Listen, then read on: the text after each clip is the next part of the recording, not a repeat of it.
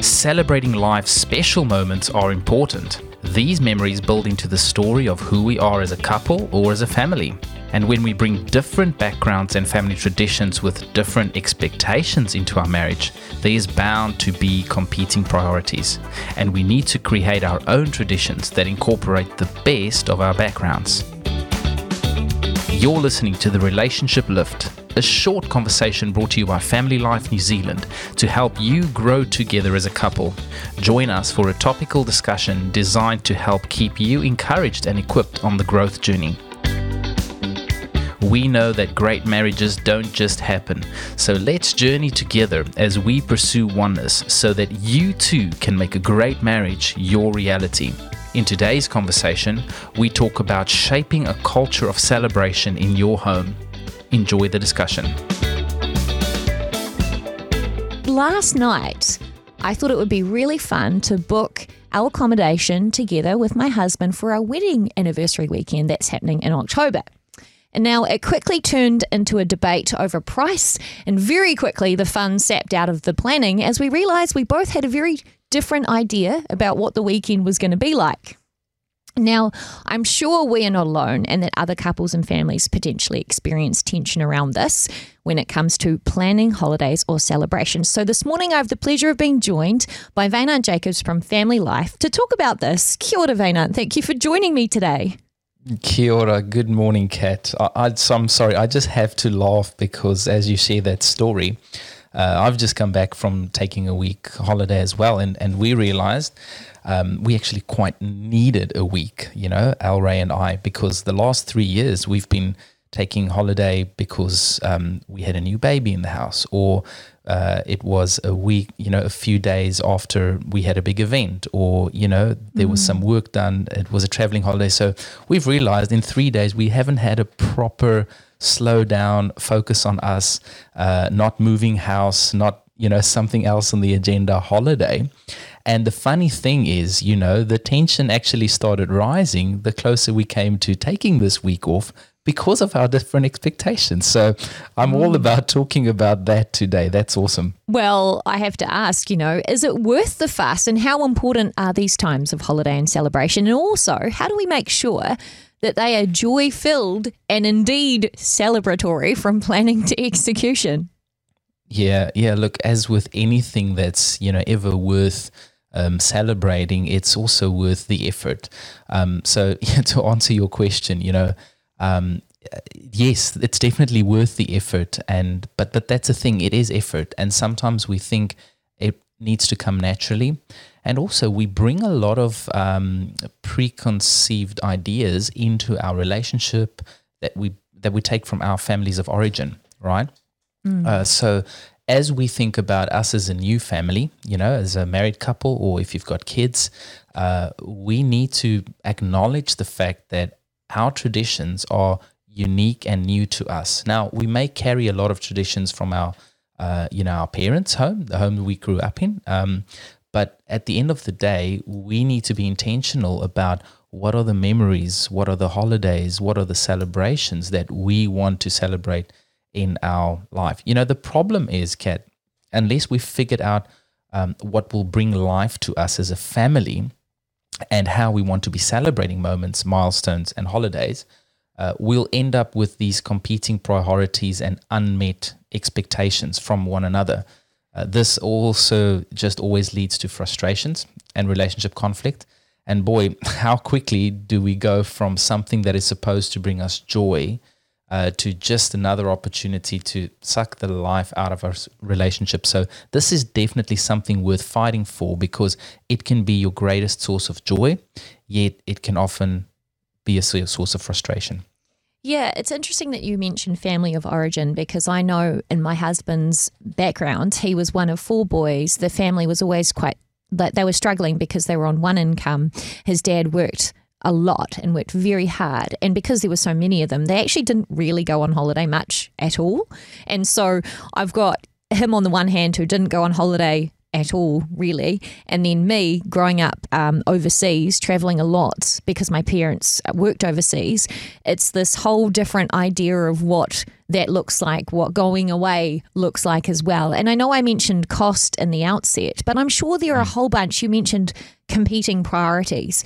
I'm sure there are a whole bunch that couples can be mindful of. So what are some of the others? Yeah, look, I mean, it's important to ask yourself that question. You know, the reality is we are often unaware of how we are wired and how other people are wired, and the fact that they're not necessarily the same as we are. You know, so a good place to start is to ask yourself, you know, how do I unplug? How do I recharge? How do I rest? Or how do I like celebrating life? And actually writing down the answers to those questions, so that you can become aware of your own needs and the way you view the world. You know, it seems so obvious, but until you actually put it out there and see it for yourself, hey, this is who I am. But then go on and ask yourself, well, how does my spouse recharge, unplug, rest, and celebrate life? You know, ask yourself the question, and you might realize that you don't actually know the answer to that question, which would then lead to a great conversation to be had with them.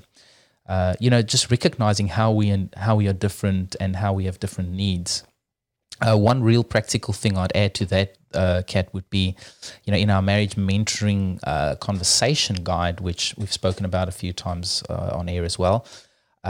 There's actually in this topic, there's this great little question, and the couple, as they go through the discussion, they need to choose their top 3 out of a bunch of competing priorities. And these are just a few examples, but I want you to actually listen to this, Kat, because I'm going to ask you a question afterwards.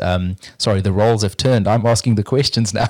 All right. Well, interview me. Go ahead. Yeah, I want to ask you to listen to this, and your listeners as well, everyone listening today.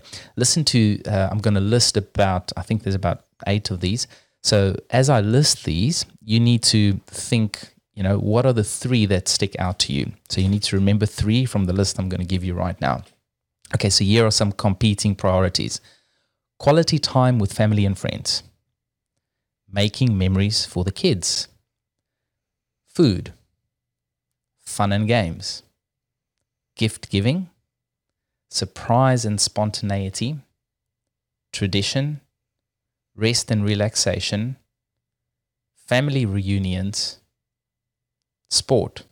Yeah, so I can hear some competing priorities there, because family reunions and relaxation don't really go hand in hand. Not necessarily. And I mean, as you listen to that, Kat, what are, just out of curiosity, what are the 2 or 3 that stood out for you as in something that you would like to prioritize? I think fun and games, rest and relaxation, and food, of course, lots of that. Okay. And what about for your hubby? Do you know what 3 that would be for him? That's a really interesting question, because I feel like I could give an answer, but I'm not sure if he would agree with my answer. That's just me having a guess. Food is good for him, I think, rest and relaxation, but sport. He loves sport. He also likes, I guess, making memories with the kids as well. He very much likes to take them out fishing, even just him and the kids. So that would probably be some of his. Yeah, amazing. And here's the thing: you always have these priorities that overlap, but then there's always going to be competing priorities. But having that conversation with one another, hey, hang on a minute, what actually recharges you? Because this is what recharges me, but how do we differ? Yeah, that's true. Well, let's say your spouse has completely different ideas, like there isn't much overlap. And that's in terms of what fun looks like. I know the team at Family Life have plenty of tips for couples to make their relationships better. So how do you negotiate this, and what practical idea perhaps or takeaway do you have for those struggling with this today? Yeah, well, look, one thing that I'd say before I say the thing I'm going to say is that marriage and having a successful marriage is all about, actually serving one another. So recognizing that, yes, we have our own needs, but we're going to see a thriving marriage when we focus on serving our spouse's needs first, It's a bit contrary to, I guess, self-help knowledge that you'll get in the world today, but, I'd compare that to worldly wisdom. God says, if he of you who wants to be first must become a servant of all. And that's just the way God created his kingdom to flourish. And I think that's true for marriage. So marriages that thrive are those that actually have that principle. But here's a real practical thing that you could do. So we always say great marriages don't just happen. Like any good thing in life worth enjoying, we need to cultivate our marriages so they can thrive. So here's a little project for our listeners today. Make your own list of the ways that you would like to celebrate your birthday or special life event, and then exchange your list with your partner for future reference. So actually write down what are the things that bring life to you and give it to them and let them read it and ask them to do the same and get to know one another. Fantastic ideas there. Well, that list of conversation guidelines of competing priorities, you can see that on the Marriage Mentoring Guide on your website. Well, Vainant, thank you so much for your time on the show this morning. Vainant Jacobs from Family Life New Zealand. And for more information or to check out that list, you can go to familylife.org.nz. On a scale of 1 to 10, 10 being I feel completely connected to my partner, and 0 being I feel totally disconnected from my partner, where would you rate yourself right now? There's probably room for growth, right? Why not take some time and actively choose to take your relationship to a 10 by learning how to love and relate to one another on a deeper level? Spend one weekend with us and discover the keys to building intimacy, strengthening communication, handling life's pressures, embracing differences, fighting fair and working through conflict constructively, and so much more.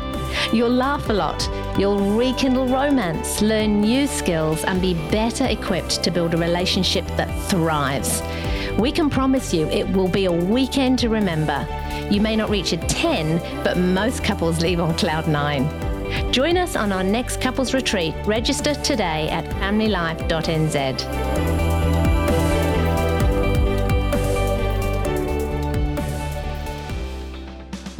Thanks for listening. I'm Vainant Jacobs from the Family Life New Zealand team, and this has been another Oneness resource to help you grow together in your marriage. Check us out online at familylife.nz for more information on events, training, and other amazing resources.